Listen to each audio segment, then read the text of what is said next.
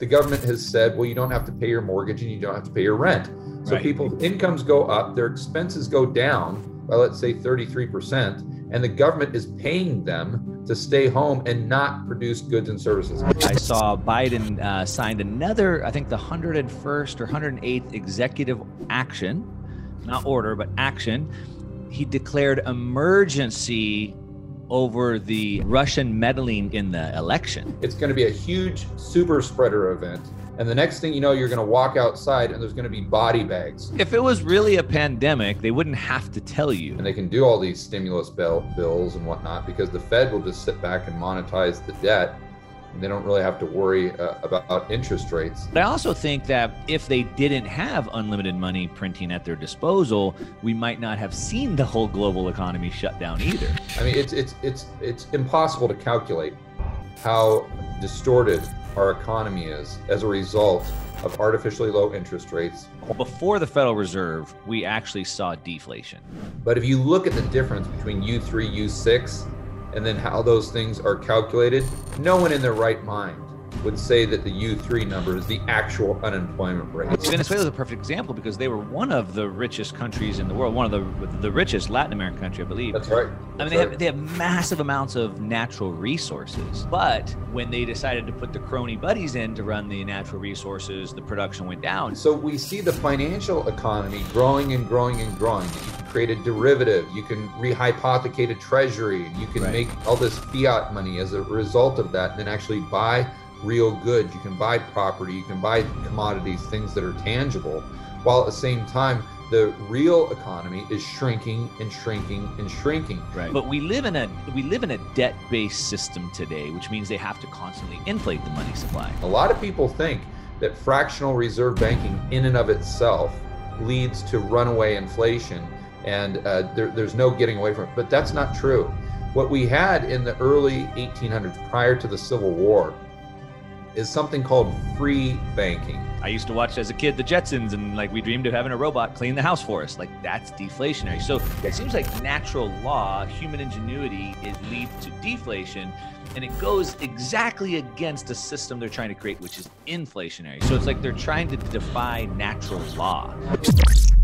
In 2009, after the great financial crash, when the banksters wrecked the entire global financial system, Ron Paul put out a book titled End the Fed. And it was a rally cry to explain what was going on with central banks, how money printing was going to ruin the world. And it brought a lot of attention and it brought a lot of action. And now today, people are focused on what the central bank is doing and they understand the manipulation.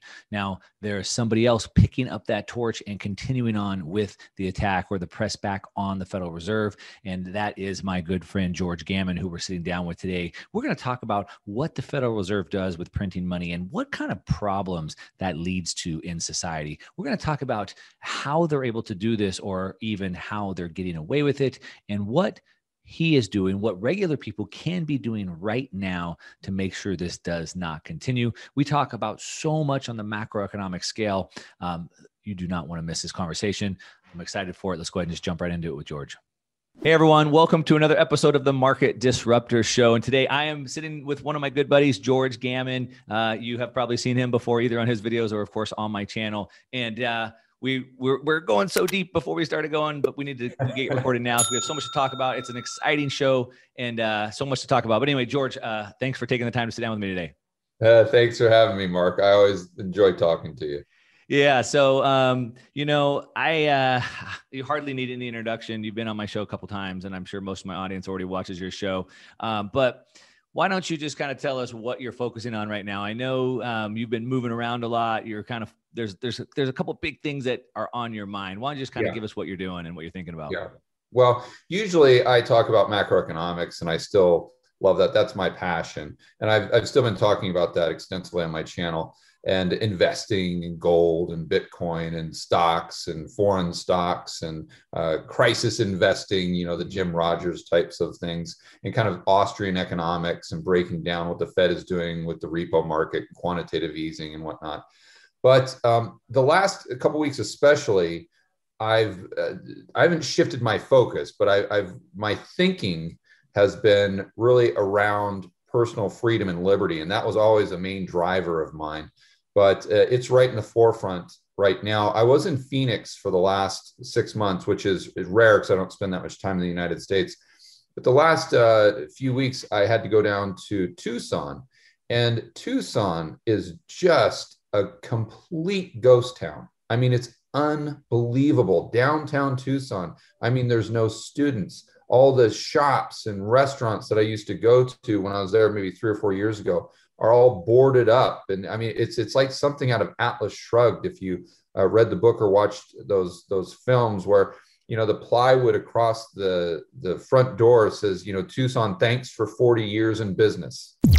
Hey guys, let me just interrupt this interview real quick just to plug the show sponsor, and that is BlockFi. Now, BlockFi is doing amazing things in the Bitcoin finance space. As a matter of fact, they've cracked some really big news by bringing on the ex-CFTC chair, Chris Giancarlo, and they are one of the most transparent, most heavily regulated companies inside the United States, which gives me a lot of trust into what their services are. Now, I've recently did a video talking about how to retire off of Bitcoin, and you can do that by leveraging debt and interest against Bitcoin, and BlockFi is the number one company in the United States, or maybe in the world, to go to and use.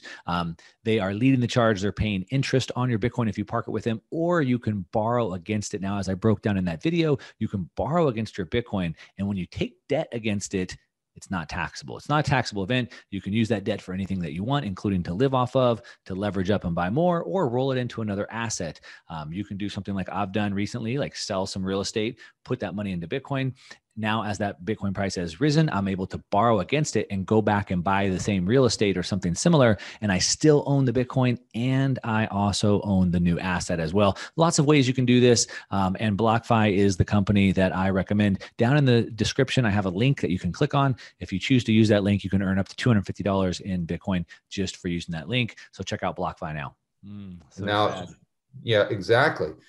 And then everyone is just over the top with this, we'll call it the cerveza sickness hysteria. Yeah. People walking outside just with no one within 100 yards of them, and they're wearing 2 masks and a face shield. People driving their car down the street with no one in the car, wearing a mask and a face shield. And you're just like, what is going on here? This is just totally bizarre. And then I went to Idaho to visit a family member. And that was really the straw that broke the camel's back, because prior to, when I was in Phoenix, it was a little bit of an issue. You had to work in the grocery store and the gym. I was like, I don't like this, but it's not the focus of my attention.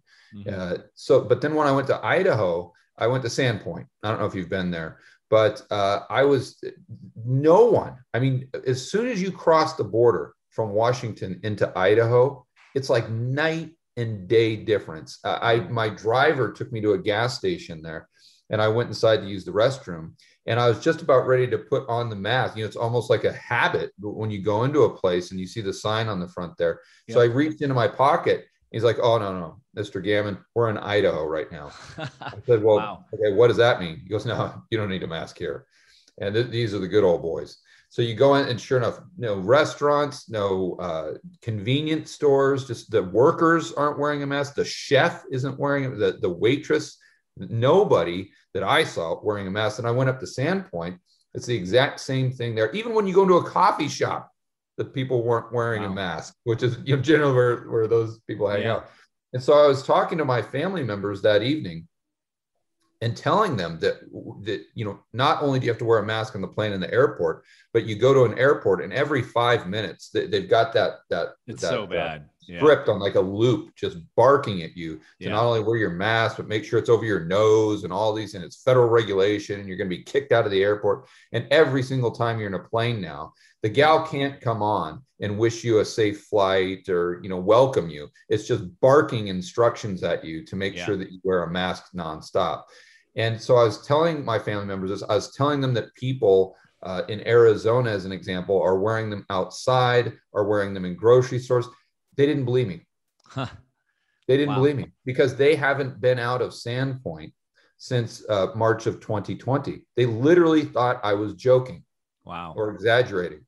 And I said, no, this is real. And it just goes to show you how important it is, the local environment and the people that are, and the culture of the people around you. But then you start to ask a question. I had done the research, and even, I'd look at the John Hopkins website and looked at the data, even from the World Health Organization, and trying to just decipher through everything, right?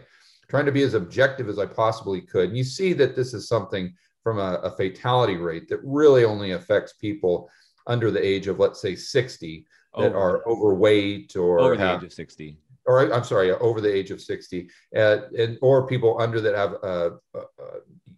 health issues somehow, overweight, or they have lung issues, breathing issues, and so if you're healthy, it's really barely, it's basically on par with the flu. I mean, it's a little bit worse if you look at the statistics, but not that much. And now all of a sudden, you've got a vaccine. So if you want to get the vaccine, if that's your thing, then you can go do it, and more power to you. But then you start to kind of scratch your head and say, okay, well, I'm in Idaho.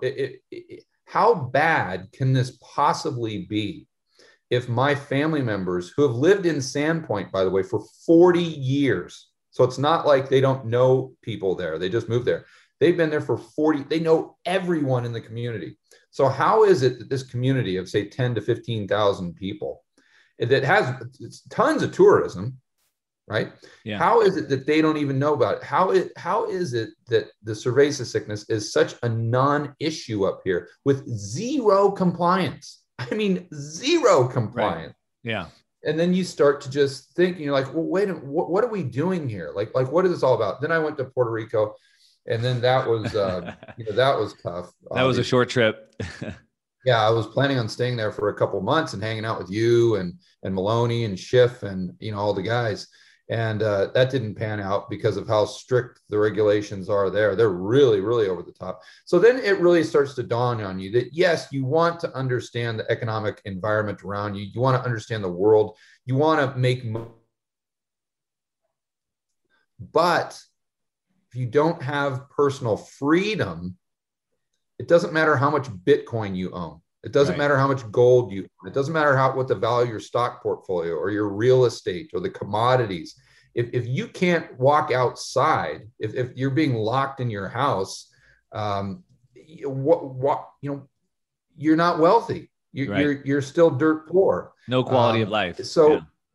No quality of life. That's right. So then I started to really focus on, okay, at least for the next 6 months, where can I go that has the most amount of freedom and liberty so I can continue to focus on the building wealth and economics and all the good things that we always love to talk about. Yep. So I did a Google search, and Florida was an obvious choice because I was right there in Puerto Rico. And then I Googled the counties in Florida that have not had a mask mandate the longest, or the places that got rid of it the earliest. So Sarasota County, I saw, got rid of it back in January of 2021. So I'm like, okay, that's good. Let's go there and just kind of try to get my bearings. So that's where I've been.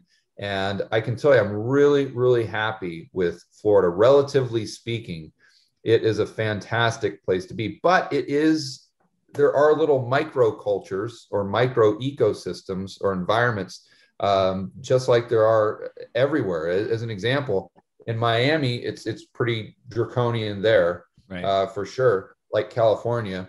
But you come out here and it's pretty good in Sarasota. You go down to Naples and it's like Idaho in Naples. It's like 2019, where it's just pure freedom. There's a few people wearing a mask, but you have the liberty. They leave the decision making up to you, right, as to whether you want to wear one or not, whether you want to close your business, whether you want to stay inside. And again, oddly enough, no, everyone's out, everyone's enjoying themselves, everyone's going to the beach.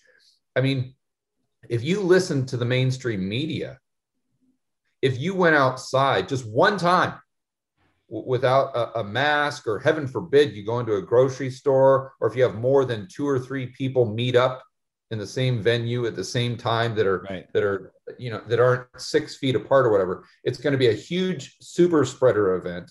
And the next thing you know, you're going to walk outside and there's going to be body bags Yeah. lining the streets. If it was really a pandemic, they wouldn't have to tell you. You would see it everywhere, right? Like there would be bodies piled up. Like in China, the original videos, like people were dropping dead everywhere, right? On the street.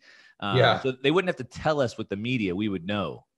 Yeah. And it's the same thing with the vaccine thing. And I mean, again, I think that's something that if you want to take a vaccine, that's fine. Go ahead and do it. I'm not going to criticize you. It's your decision. It's your body. It should be up to you. Just like taking any drug, it should be up to you. I personally am going to hold off because I don't really see the value in it for someone who's healthy and 48 years old and is probably a little too thin, if anything. Yeah. So the risk reward just isn't there for me when you look at it. But you have, it's the same type of question, Mark, where I see all of these campaigns by celebrities and politicians where they're taking selfies of themselves getting the shot, of course, with a mask on. They're getting paid for that. Oh, I didn't even realize that. But then it begs the same question that, listen, if this thing was that bad, I mean, people would be lining up to get a vaccine, even if there was a significant downside in a vaccine that really hasn't been tested that much. Again, it's risk reward, right? If there's a 50% chance you're going to die from the cerveza sickness, well, listen, if that vaccine is, a good example of that is chemotherapy. Right. Chemotherapy has a lot of downside. Yeah. If your only other option is just to deal with whatever cancer you have, well, you're going to get the chemotherapy, right? And you don't have to pay people to get the chemotherapy. You don't need a political campaign or a media campaign with celebrities, right, in order to convince people to get radiation therapy. Or that's a really good point. I think in the last stimulus bill, there was like $1 billion set aside for marketing kind of promotion of this. I mean, crazy that they'd have to spend that kind of money. But those are all good points. I don't want to dive so deep into that. But what I would like to do, though, is I'd like to kind of take that and pivot it a little bit. And so I want to end up talking about the Federal Reserve because there's some big news there. But I think this is a good point that we can use kind of this conversation and segue into that, because it seems like what the Fed has done by creating all this money, they've created fiat money, which has now created this entire ecosystem of fiat food and fiat health. And it's made everybody very short-sighted, right? There's no longer saving, no longer sowing before you reap. And so it's created this whole culture of like instant gratification. Like, I don't need to worry about my immune system. When was the last time you even heard that mentioned on the news, the media, your immune system? But instead, I just want a shot. I just want the magic pill. And I see that, but also something that I'm worried about that I want to talk about for a minute is fiat money, again, giving the government unlimited power to do whatever they want. And now everything is an emergency. So they're operating under emergency acts, which they believe gives them the power to bypass the Constitution, I suppose. The Constitution. They don't even look. So we're operating this in emergency nonstop, so they can basically do whatever they want. Yesterday, I saw Biden signed another, I think the 101st or 108th executive action, not order, but action. He declared emergency over the Russian meddling in the election.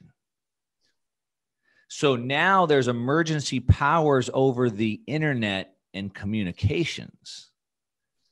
And this is all fiat money problems, in my opinion. I don't know if you kind of see the same thing. Well, they can only do that insofar as we don't have inflation. Once we get significant inflation where people see the prices of gas go up every single time they go to the gas station, or they see the prices of groceries go up every single time they go to the grocery store, then that's kind of their kryptonite. But yeah, I mean, until we get to that point in time, then they've got the power of the printer or the printing press, and they can do all these stimulus bills and whatnot because the Fed will just sit back and monetize the debt, and they don't really have to worry about interest rates. But do you see? But do you see that do you see maybe like I do that their ability to print this unlimited amount of money starts creating all these types of distortions and problems in the market? Do you think these are symptoms of their ability to continue to print trillions of dollars, or no? Oh, absolutely. I mean, if you want to go down the list, I mean, it's impossible to calculate how distorted our economy is as a result of artificially low interest rates, quantitative easing, money printing, right, stimulus. You've got the distortions in the economy. You've got the malinvestment. You've got a misallocation of resources. Mm-hmm. I mean, just think about what's happening right now. I just did a video the other day where I studied the income levels for the average American across the United States. And this was not some libertarian website or Austrian website. This was straight from the Bureau of Economic Analysis, so a government website. And they showed that from 2019 to 2020, average incomes in the United States went up by 6.1%. Okay. And that's a huge increase. That is a massive increase, especially when you contrast that to the fact that the unemployment rate that we had jumped higher than it did in its very worst point during the GFC, the global financial crisis. So how can incomes be going up? And if we have a 15% unemployment rate, and I realize the headline number has come down, what they call U3. But if you look at the difference between U3, U6, and then how those things are calculated, no one in their right mind would say that the U3 number is the actual unemployment rate. So now it's still, let's say, at 12%, 15%. I mean, you've got millions and millions of Americans that are not working. So by definition, we have fewer goods and services, but we have 6% higher income rates. The savings rates have gone through the roof, while at the same time, the government has said, well, you don't have to pay your mortgage and you don't have to pay your rent.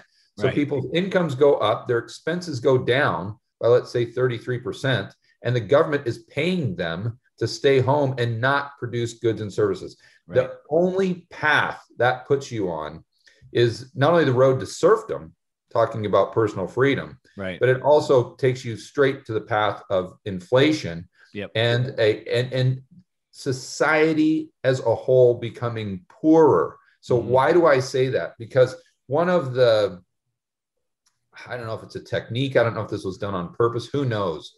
But unfortunately, majority of Americans believe the amount of currency units you have in your bank account, which, by the way, your bank account is just an IOU from the bank saying that they owe you IOUs, right? Because a dollar is just an IOU. So it's an electronic IOU for an IOU. But most people think that number is wealth. And so if that number increases for society at large, well, therefore we are wealthier because we have more currency units. That is complete nonsense. And if you just take it to its extreme, if you and I were stranded on an island, as an example, and we had a chest full of $1 billion, but there's just some coconuts and salt water, we're extremely poor because there's no stuff. There's just no stuff. And therefore, you don't measure the wealth of a society by how many currency units it has. You measure it by the amount of goods and services it is producing efficiently. And it's obvious that we're producing a lot fewer goods and services. I mean, just for— What do you mean? We have all kinds of financial services. Don't those count?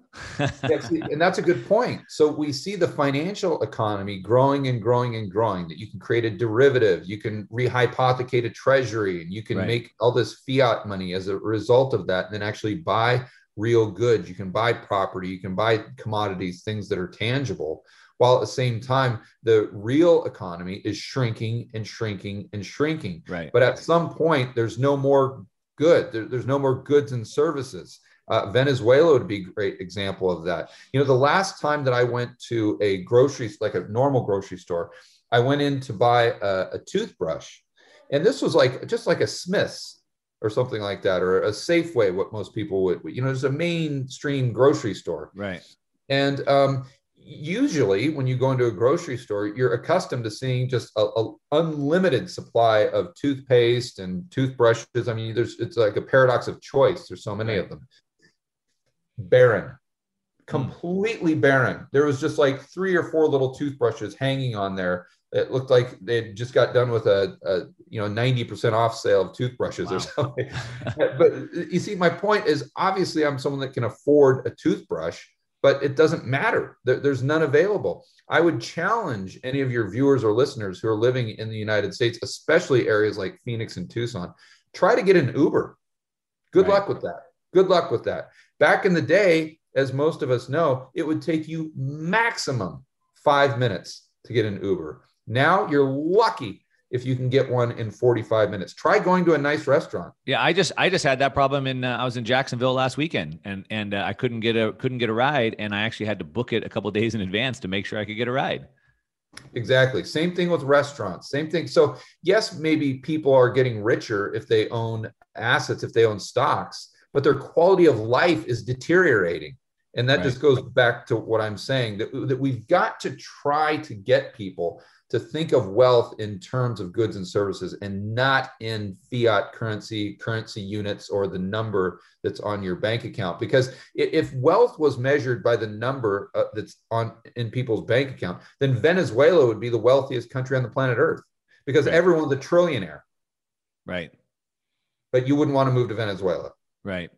Yeah. And some of that though, too. And I think that's why, we spent a lot of time talking about that first conversation, just about freedom and being able to, have freedom of choice and things like that. And why that conversation is important, even when we talk about economics. And a lot of times people are like, hey, shut up, just talk about money, right? That's what you guys talk about. But these are so intertwined, right? You can't really have one without the other. You mentioned the Road to Serfdom, Hayek's seminal work. I recommend everybody go read that book, because it really lays that case out, right? How economics and policy, social economics, it's all intertwined. You can't have one without the other, because as to your point, wealth is goods and services. And if I don't have freedom to move and freedom to choose and freedom to create, then I don't create goods and services. And so I'm sure you see it on your comments all the time. People say, stay in your lane. You don't know anything about, I did a video about the Paris Accord agreement, not about the science, but about the agreement. And I'm like, oh, you don't know anything about science. I'm like, I know about the agreement, and it's all intertwined, right?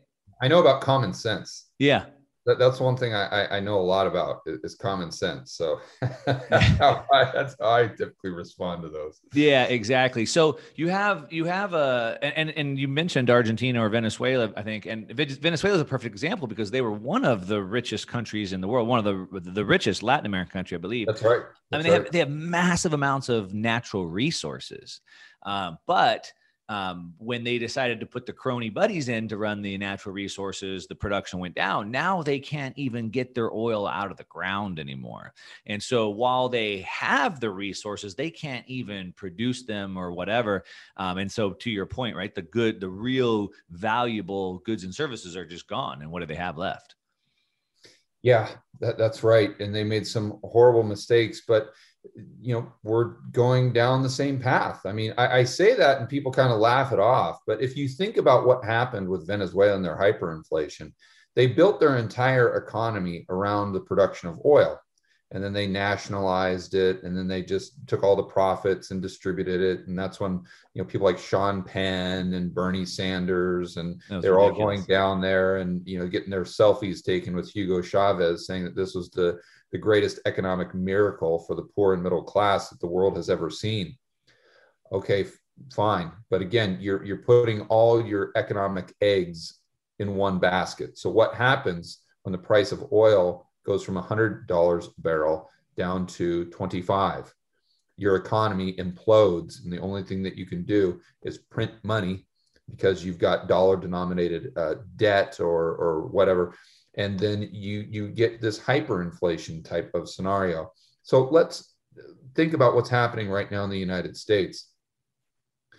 We're just spending trillions of dollars per year in stimulus, quote unquote. And this is this deficit spending that I don't see the government stopping. I think you have to go back and look at quantitative easing. right? Look at QE. When Ben Bernanke first came out and announced quantitative easing, he didn't say, hey guys, this is QE1. He said, hey, this is QE, meaning Right. we only need one. So, but there, sure enough, we have QE2, QE3, QE4. Now we have QE infinity. Right. Just think what would happen right now to the United States economy if the Fed just stopped QE, just stopped, done. And then they start doing quantitative tightening just to reduce their balance sheet back down to 800 billion, where it was prior to the GFC. I mean, your viewers who are relatively sophisticated or that watch your show a lot, they know that that would just completely implode the U.S. economy. There would be just this domino effect. Well, it's a lot like, Schiff always uses the term monetary heroin. And I think that's a great way to describe it. What happens is you give the drug addict more and more heroin.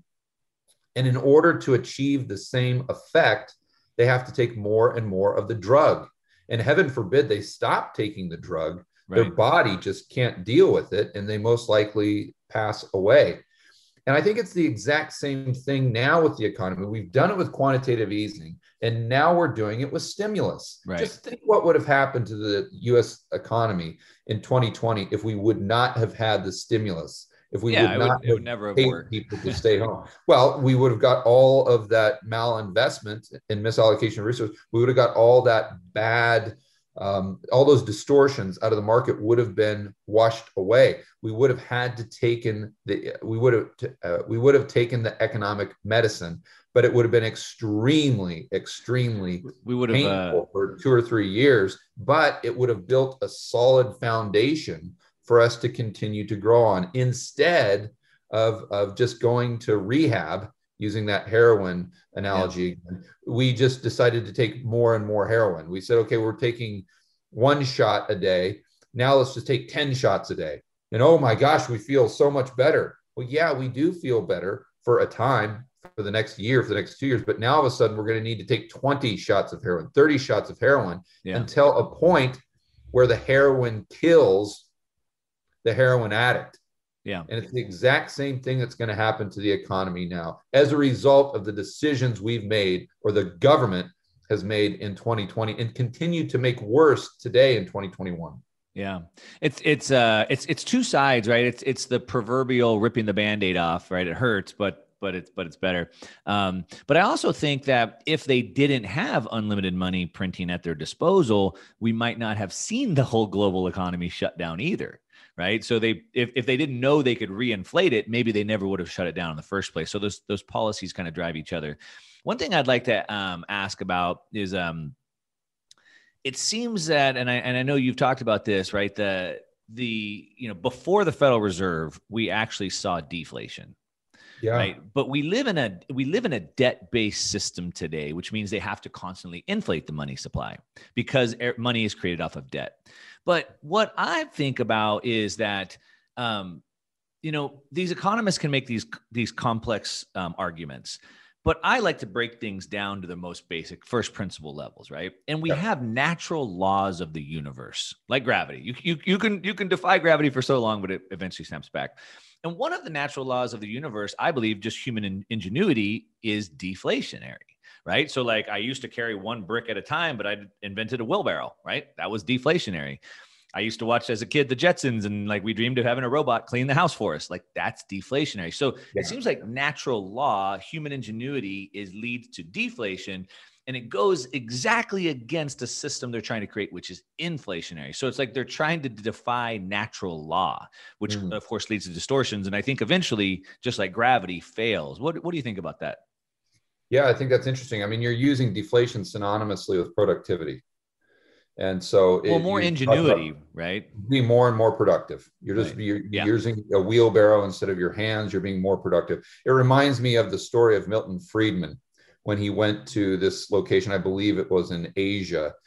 And he was there with his wife on vacation. And one of the local politicians took him to show off this new jobs program that they had. Mm-hmm. And all these people, all these guys were out there digging these holes to build this building or something like that, to build a foundation. And they were all using shovels. Hey, sorry to interrupt this video just one more time. I'm not running Google ads, so it's actually way less interruption than I normally would have on a video. And that's because it's sponsored by BlockFi. They are opening up the world of Bitcoin and financial products, offering to pay you interest on your Bitcoin, better than owning a rental property that you have to manage and control and have the risks. You can just earn interest on it, or you can leverage against it. Now, I plan to hold my Bitcoin forever and literally never sell my Bitcoin. So how do you do that? Well, if I need money, I don't want to sell that Bitcoin. I'm going to pay tax on it. All right. I'm going to end up with less, and I don't have the Bitcoin anymore. So a better way to do it is to borrow against the Bitcoin. So I've put all my money into Bitcoin. If I want to buy a car or I want to buy a house, I can borrow against it at very, very low competitive rates, get my house, get my car, whatever that may be, and get to keep the Bitcoin. Now, I've done a whole video on this. You can find it. I'll link it down in the description below, how to retire off of Bitcoin without paying taxes. And you can do that with BlockFi services. I'll link to the video down below. I'm also going to put a link to BlockFi. If you choose to click on that link to check them out, you can earn up to $250 in free Bitcoin just for using that link. And that's it. Let's go ahead and get back to the interview. And Milton Friedman says, that's weird. Why aren't you using a bulldozer or a big machine to do that? And the guy said, oh, no, Mr. Friedman, no, we can't do that because, see, this is a jobs program. And in order to, if we did that, we'd only have 3 or 4 jobs. But now we've got 40 or 50 jobs. Wow. And he said, okay, well, if that's your objective, then why don't you just use spoons? Yeah. Because then you'd have a whole ton of jobs. But see, most people would laugh that off because of how unproductive it would be and how long it would take you. But it's the exact same thing. Mm-hmm. And from the year 1800 to 1900, the prices in the United States, due to productivity and in productivity gains, went down by 50%, 50% over a 100-year period. And I would like to point out that this was during a time of fractional reserve banking. A lot of people think that fractional reserve banking in and of itself leads to runaway inflation and there's no getting away from it. But that's not true. What we had in the early 1800s prior to the Civil War is something called free banking. Right. And this is where, and it's not where you get a free checking account. It's basically where the banks are lending at will. They set up their own reserve requirements, and they are lending out more than they have. You know, it's fractional reserve, but the government isn't involved. The government didn't get involved until the Civil War. Right. And of course, we didn't have a central bank. But if you think about what was happening back then, is if you owned a bank and you had all of these people depositing their gold with you, base money, and then you were creating currency units and IOUs based on that gold, and then you were creating additional ones to lend those out, but you were responsible. It was your bank. And if the bank goes bust, that means you go bust. Which they did all the time.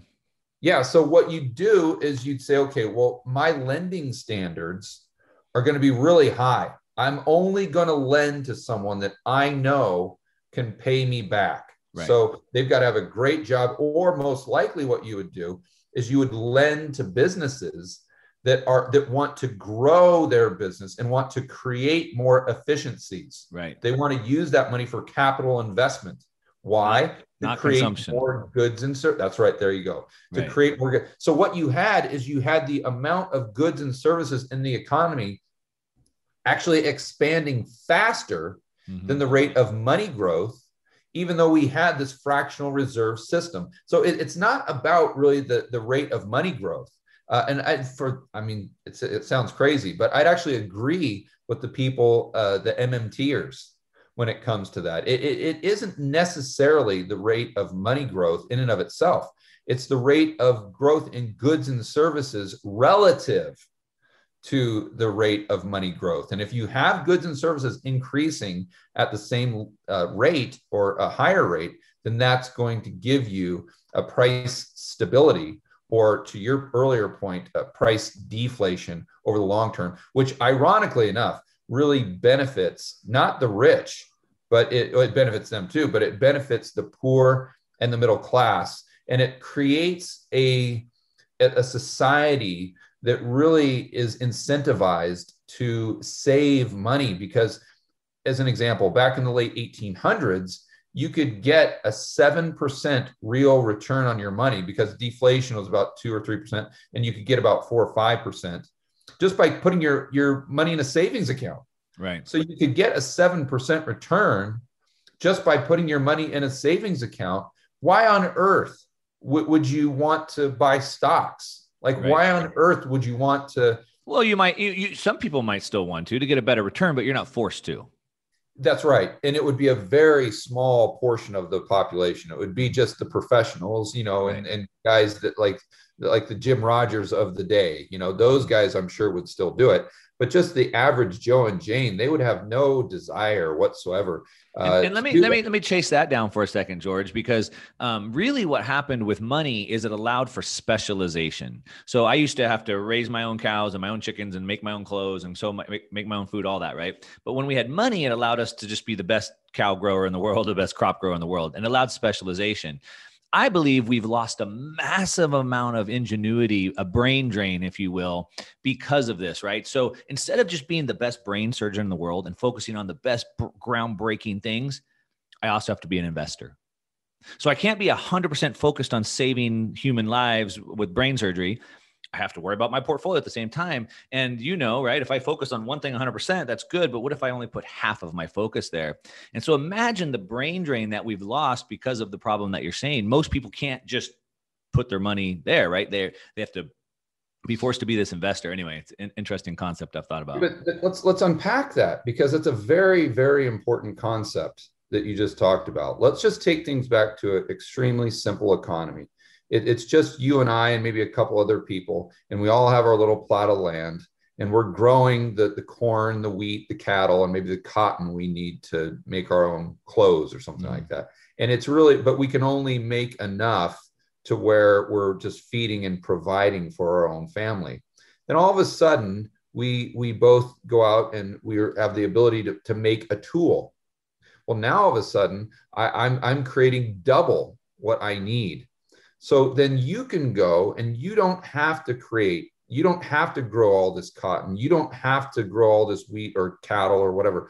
You can go do something else. You can become a doctor, or maybe you can specialize in being a construction worker and start to build homes, right? Mm-hmm. And then the other guy down the street can do the same thing. And as I increase my productivity, now all of a sudden I can grow because I'm producing more than I consume.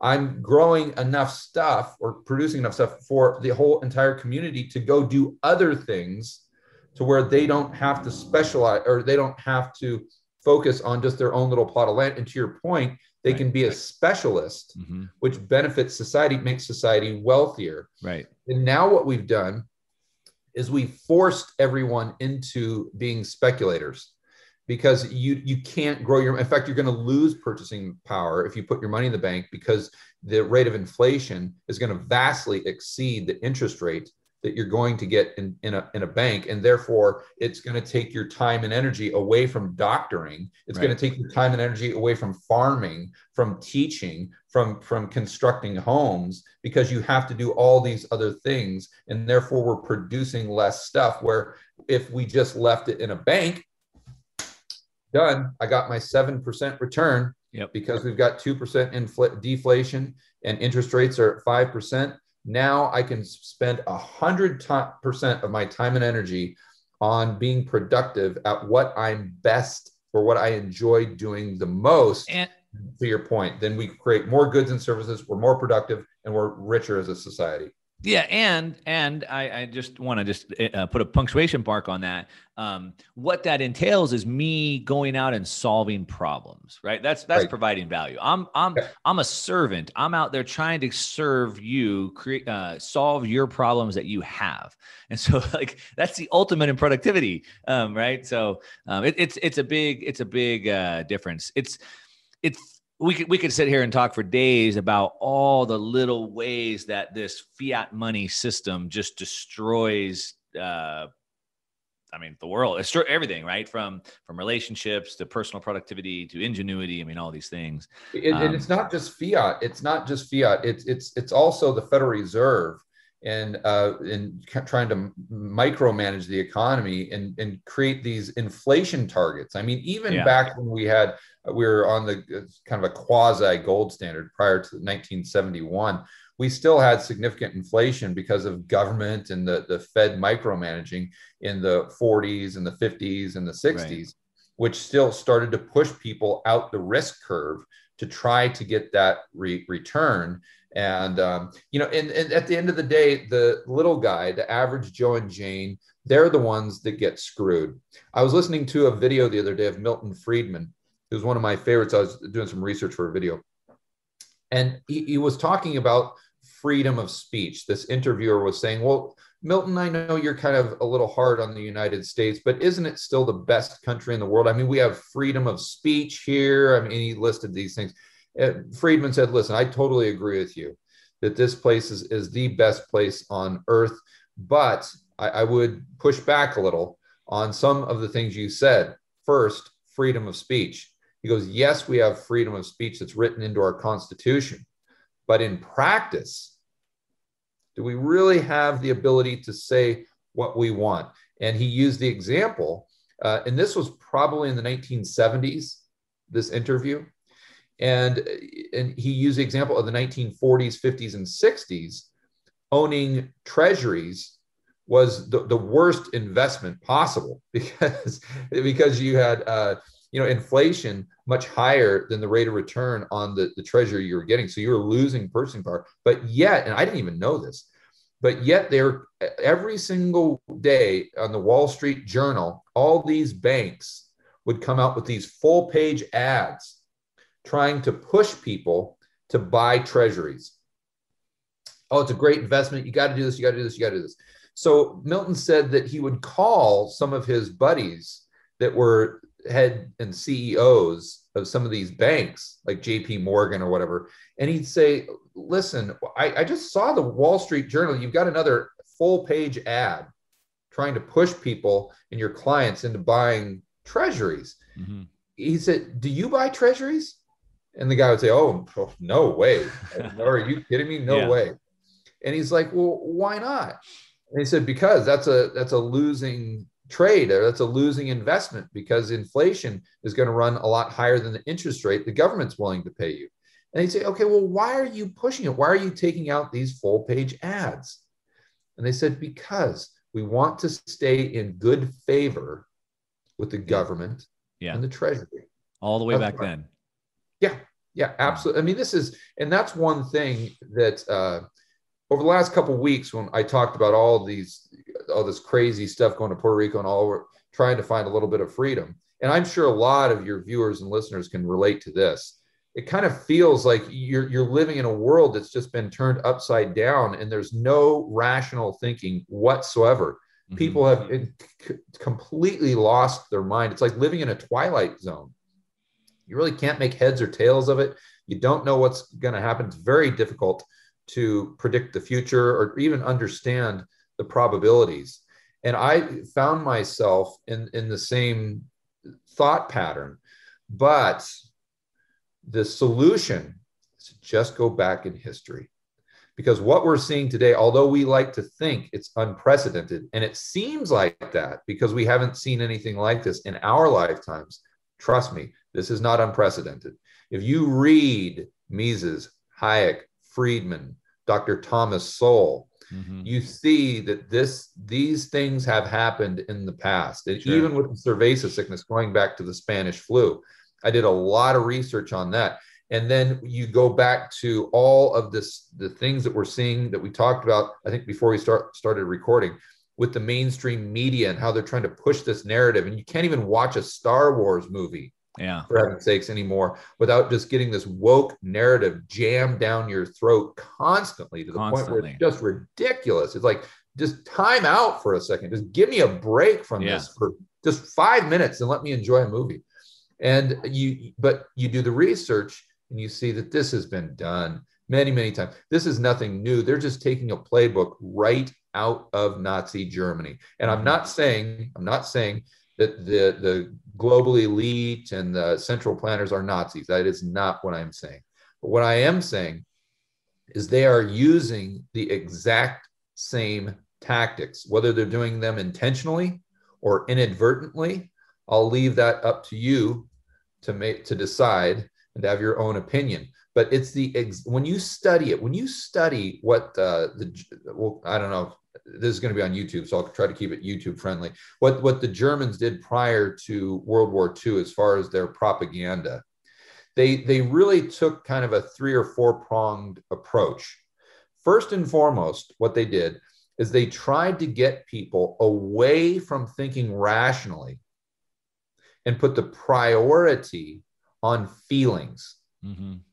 They really had this campaign to say, you know what, this rational thinking, it's overrated. Right. Because at the end of the day, it's really about how we feel. And therefore, we should take the priority away from thinking and put it on feelings and emotions. Sound familiar? Mm-hmm. And then what they did, in addition to that, then what they would do is they engineered this very inexpensive radio, which is kind of a novelty back in that time. So almost every household in Germany had a radio, and then they put them in all the schools. And it wasn't just to hear, you know, the politicians talk and all these things. It was for entertainment. It was to listen to plays, cultural events, music, things like this. But what they would do is they would intertwine kind of the propaganda narrative, the message. And it was very subtle in the early 1930s. And then it became more and more and more extreme, to the point where I read stories in the late 30s about people going into the movie theater, just like watching a Star Wars movie today. And the propaganda at certain points in the movie was so ridiculous, even during a serious film, the crowd would start laughing because it was so blatantly obvious that this was propaganda. And it would actually piss off, the theater owner would tell the propaganda leader, and the propaganda leader would tell Hitler. And, he used to get really, really agitated because the people were laughing at it. And another thing I want to point out too, that when they won the political party and then they turned it into a dictatorship, this was 1933 or 1934. They only won with like a 37% vote.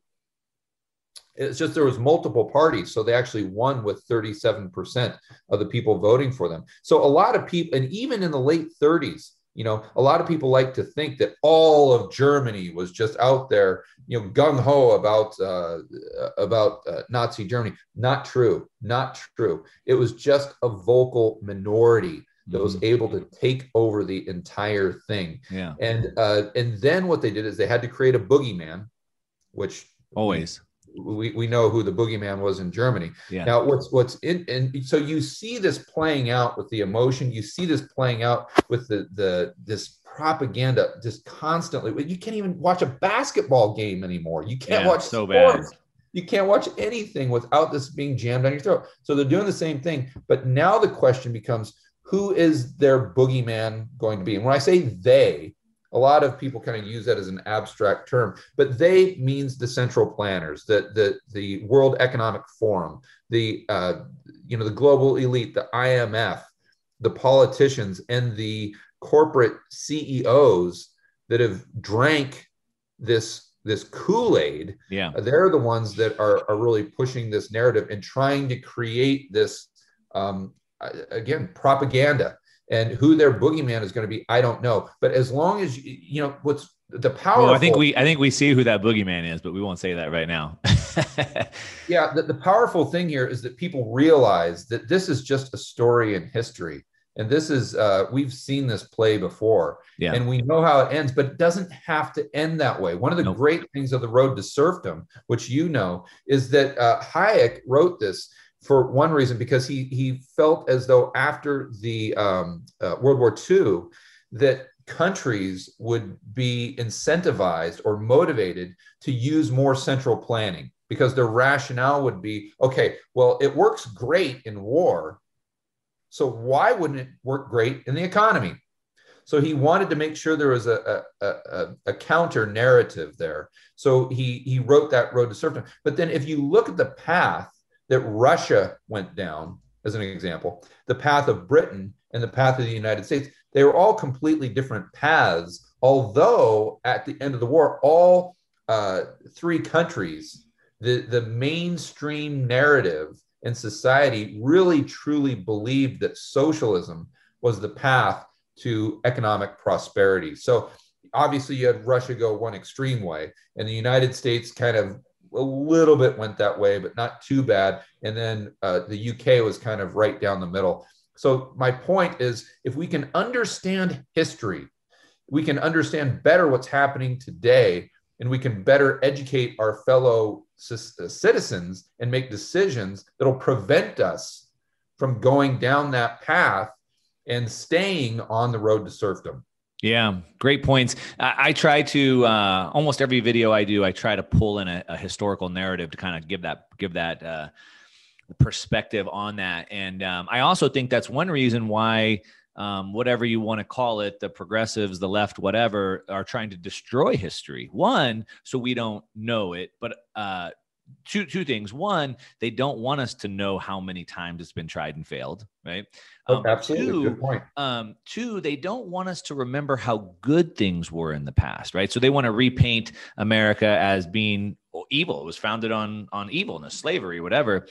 So we don't yearn or dream of going back to the way things were. We have to dream of going forward. So two things. And so I would encourage everyone to go back and study history. Road to Serfdom, as you said. I mean, that's a must read for sure. Also, you talked about them transferring from rational to feelings, to emotions.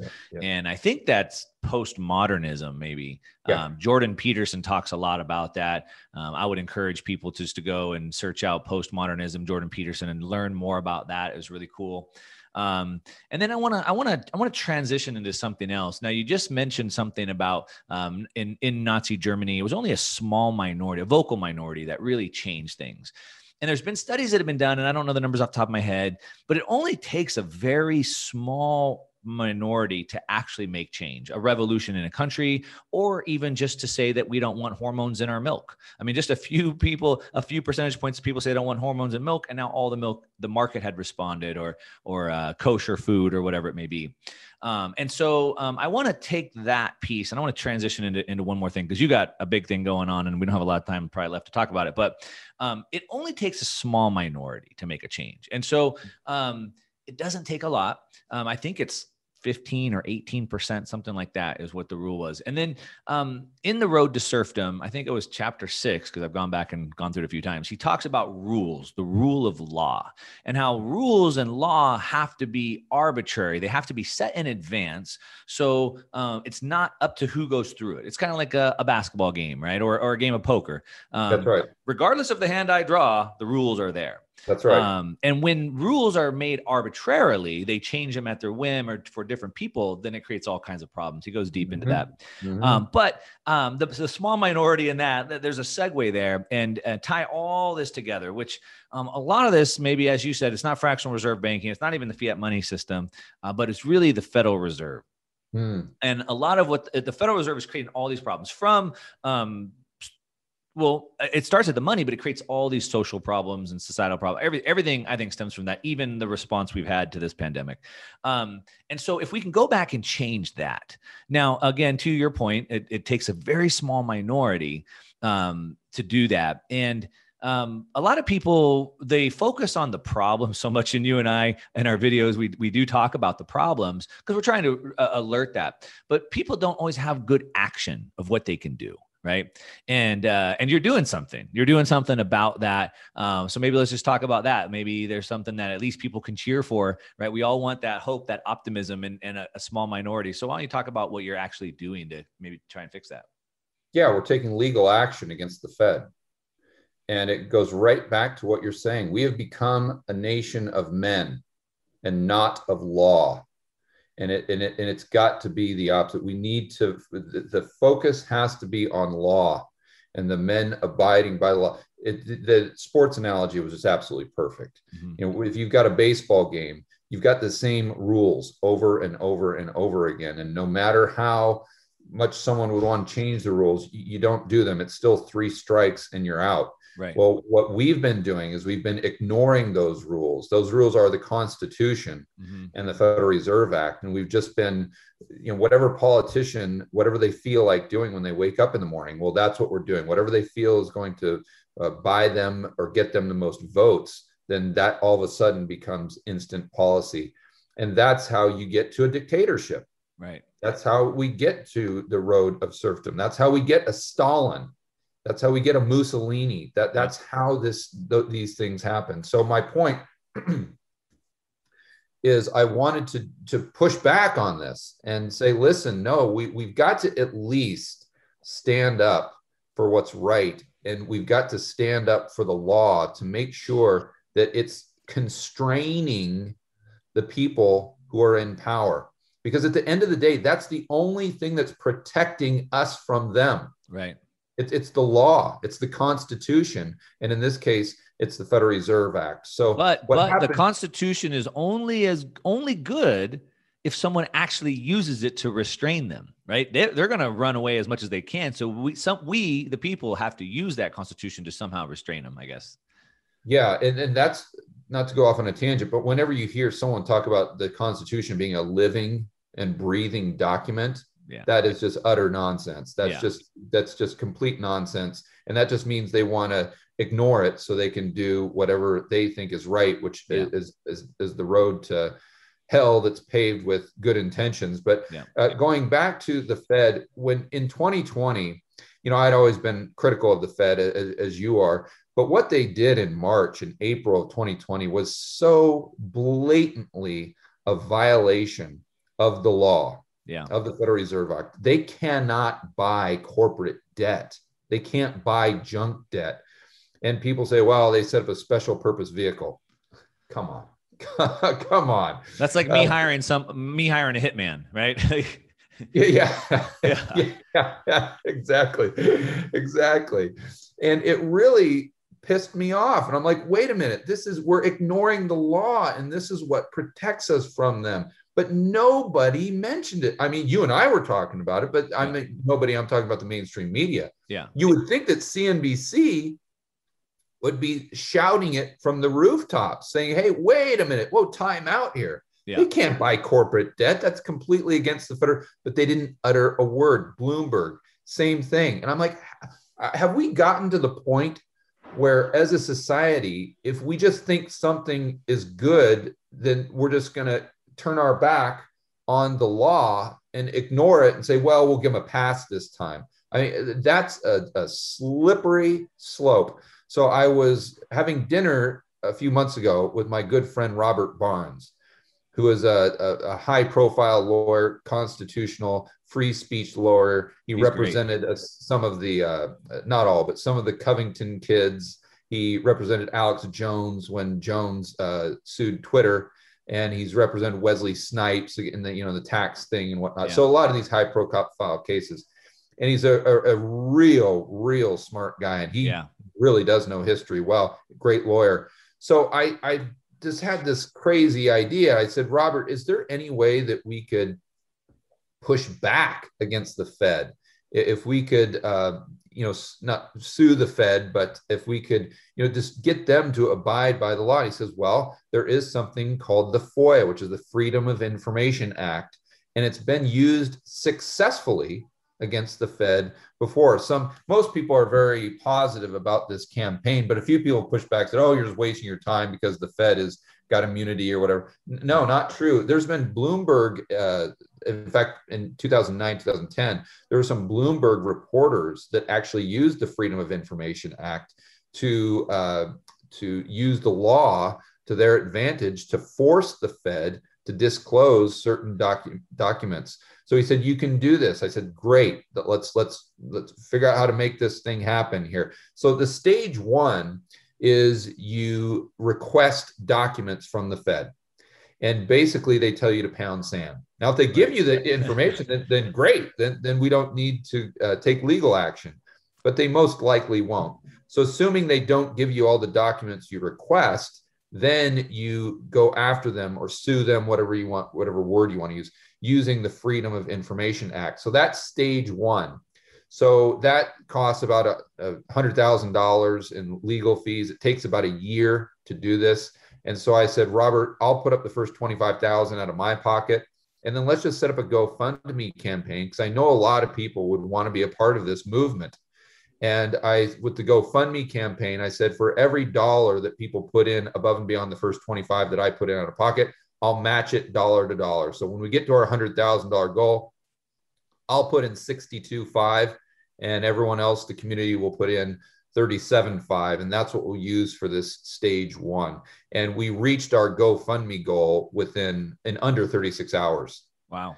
And it was, people were really on board, and I'm excited to move forward. It's a lot of people have been warning me that, I'm you're going to end up like JFK. Yeah. Yeah. I didn't want to say it, but yeah, they've been doing it. But hey, listen, I don't know if you said this when we were recording or before, but someone has got to stand up for what is right. And someone's got to stand up for the law that protects us from them. Someone's got to stand up for the Constitution. Yes. Someone's got to stand up for the Federal Reserve Act. And at the very least, if this creates awareness that people that didn't know about the Fed, didn't know about inflation, or didn't understand any of the things that we've talked about in this video, if they just kind of wake up to that, like, oh, well, wait a minute, what is this? What is this Fed thing? What is this George guy, this crazy guy? What's going on here? Maybe that puts them on the path to economic enlightenment, let's say. Maybe that from that they read The Road to Serfdom. Maybe from that they get interested in gold or Bitcoin or some sort of real money that doesn't have this counterparty risk involved to it, something that's deflationary. Right. Maybe they start to do, and that was one of the main drivers, in addition to just putting our foot down, that led to this campaign that we're in the middle of now. Well, it definitely worked with Ron Paul. I mean, Ron Paul started that in the Fed campaign. I'm wearing the shirt in the Fed, and it brought a lot of attention. I mean, it brought me in. I'm sure it probably brought you in. It brought a lot of attention, brought a lot of people. I always like to reference a quote from Henry Ford 100 years ago, and he said, I'll paraphrase it, but he said, if the people knew how the banking system worked, there'd be a revolution before morning. That's right. And so it's just about letting people know how this works. And so, I guess even if you fail, you win, hopefully by getting the media attention that you need. And to your point, we did talk about offline. I mean, it's time for somebody to stand up. The Constitution is only good if someone uses it to restrain these people. And you're putting your money where your mouth is, literally. And so I love to see it. So about a year, I guess, is the time frame that you're looking at to see anything real big happen. Yeah, right now. In fact, I just spoke with Robert yesterday. He said, anything that you want as far as documents, go ahead and email them to me, because I'm getting a list of what I'm going to initially request from the Fed. So what's kind of cool is I'm actually going to email everyone that through GoFundMe, you can do like bulk emails. I'm going to email everyone that contributed to the campaign and ask them what they would like to request as far as documents from the Fed. So we'll kind of crowdsource that as well. Yeah. And then I'm reaching out to some of our good friends to ask them if there's anything they'd like to throw into the mix. I've reached, I won't name any names, but a lot of the macro big shots on FinTwit, where everyone would recognize their names, and guys and gals that are the smartest people in this business. I've reached out to them, and will be reaching out to them more, and say, hey, if there's anything that you'd like us to request, just let me know. Yeah, there's a few vocal former Fed insiders, so definitely reach out to those people. They probably know where the bodies are buried. I will. Although it's, like you said, a lot of it was 2020 stuff, right? So a lot of it's newer stuff. That's really cool. So where do people go to keep up on this? Do you have a website set up? I think it's georgegammon.com/end the Fed. I believe that's we've just got it under my URL. But we hit our goal so quickly. But people want to keep up with it, right? And pay attention. Yeah, well, what we're going to do for that, Mark, is I'm just going to interview Robert like once every 6 months on my channel, Okay. so he can give us an update as to what he's doing legally and how that's, the exact things that he's doing and how the game plan is being executed and kind of where we are along the timeline. And that segues into the next thing that we're going to talk about, and that's the live show that we're doing. And this isn't live like over Zoom or Skype. This is actually real people meeting Wow. face to face, enjoying each other's company. Yeah. Imagine that. Yeah, it's a live event I'm doing called Rebel Capitalist Live, and it's a conference, a weekend conference where I've got people like you. You're Yep. going to be I'll a be there. speaker. Yep. Yep, Lynette Zhang. We're going to have Jeff Snyder. We've got Brent Johnson, several people like that. I've got a few more people that have committed to it that everyone would recognize, but I don't want to say their names yet. One is a very good friend of ours who Yes. we visited in Phoenix. That's all I'll say. That's good. But, That's but good. people are really going to love the lineup we have, and you can go to rebelcapitalistlive.com to check that out. That's June 11th through the 13th in Miami. So really looking forward to that. But my point was Barnes is going to be there as well. Yep. And he's going to speak for an hour. And the whole topic is going to be this FOIA legal action that we're taking against the Fed. Yeah, nice. I'll make sure to put the links of both the Rebel Capitalist Live and just for in the Fed stuff in the show notes here. So anybody who's listening or watching, you can make sure to get those links. But that's so cool, George. I think like in my experience, and I'm sure the same, I mean, like I said, we spend so much time talking about the problems, and I see the comments, 5,000 comments a week, and everyone's just like, what do we do? What do we do? Yeah, and right. so giving somebody something actual, tangible is super, super important. And putting together the Rebel Capitalist Live is also really important because we want to, we want to understand the problems. We don't want to be an ostrich with our head in the sand. But at the same time, we want to have something tangible that we can do, right? Something we can take action on. And so I'm planning on bringing some heat when I'm there talking, and hopefully, everybody that comes will walk away with more knowledge, but not just knowledge that's almost sometimes ignorance is bliss, I guess. I think that only actionable knowledge is power, right? Otherwise, you just fill your head with a bunch of crap. It's about actionable knowledge. You're going to be getting tons of that, and a lot of things that people haven't heard. A lot of real estate. I didn't mention the real estate guys. Kenny and Hartman are going to be there as well. Yeah, nice. Ken McElroy and Jason Hartman.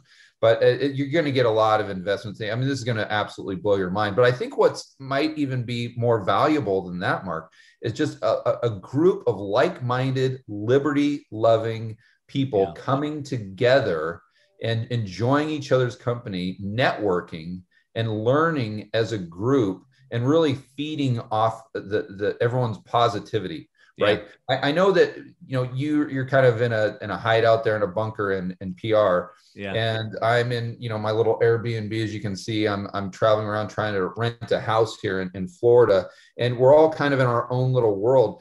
But I know if I'm ever just like, man, what is going on with the world right now? If I can just get on an hour conversation with someone like you, or someone like Schiff or something like that, you at the end of the conversation, you come away like kind of recharged. Like, right. There's someone else there that gets it. Man, that was such an awesome conversation I just had with Mark. And it just gives you that energy, right?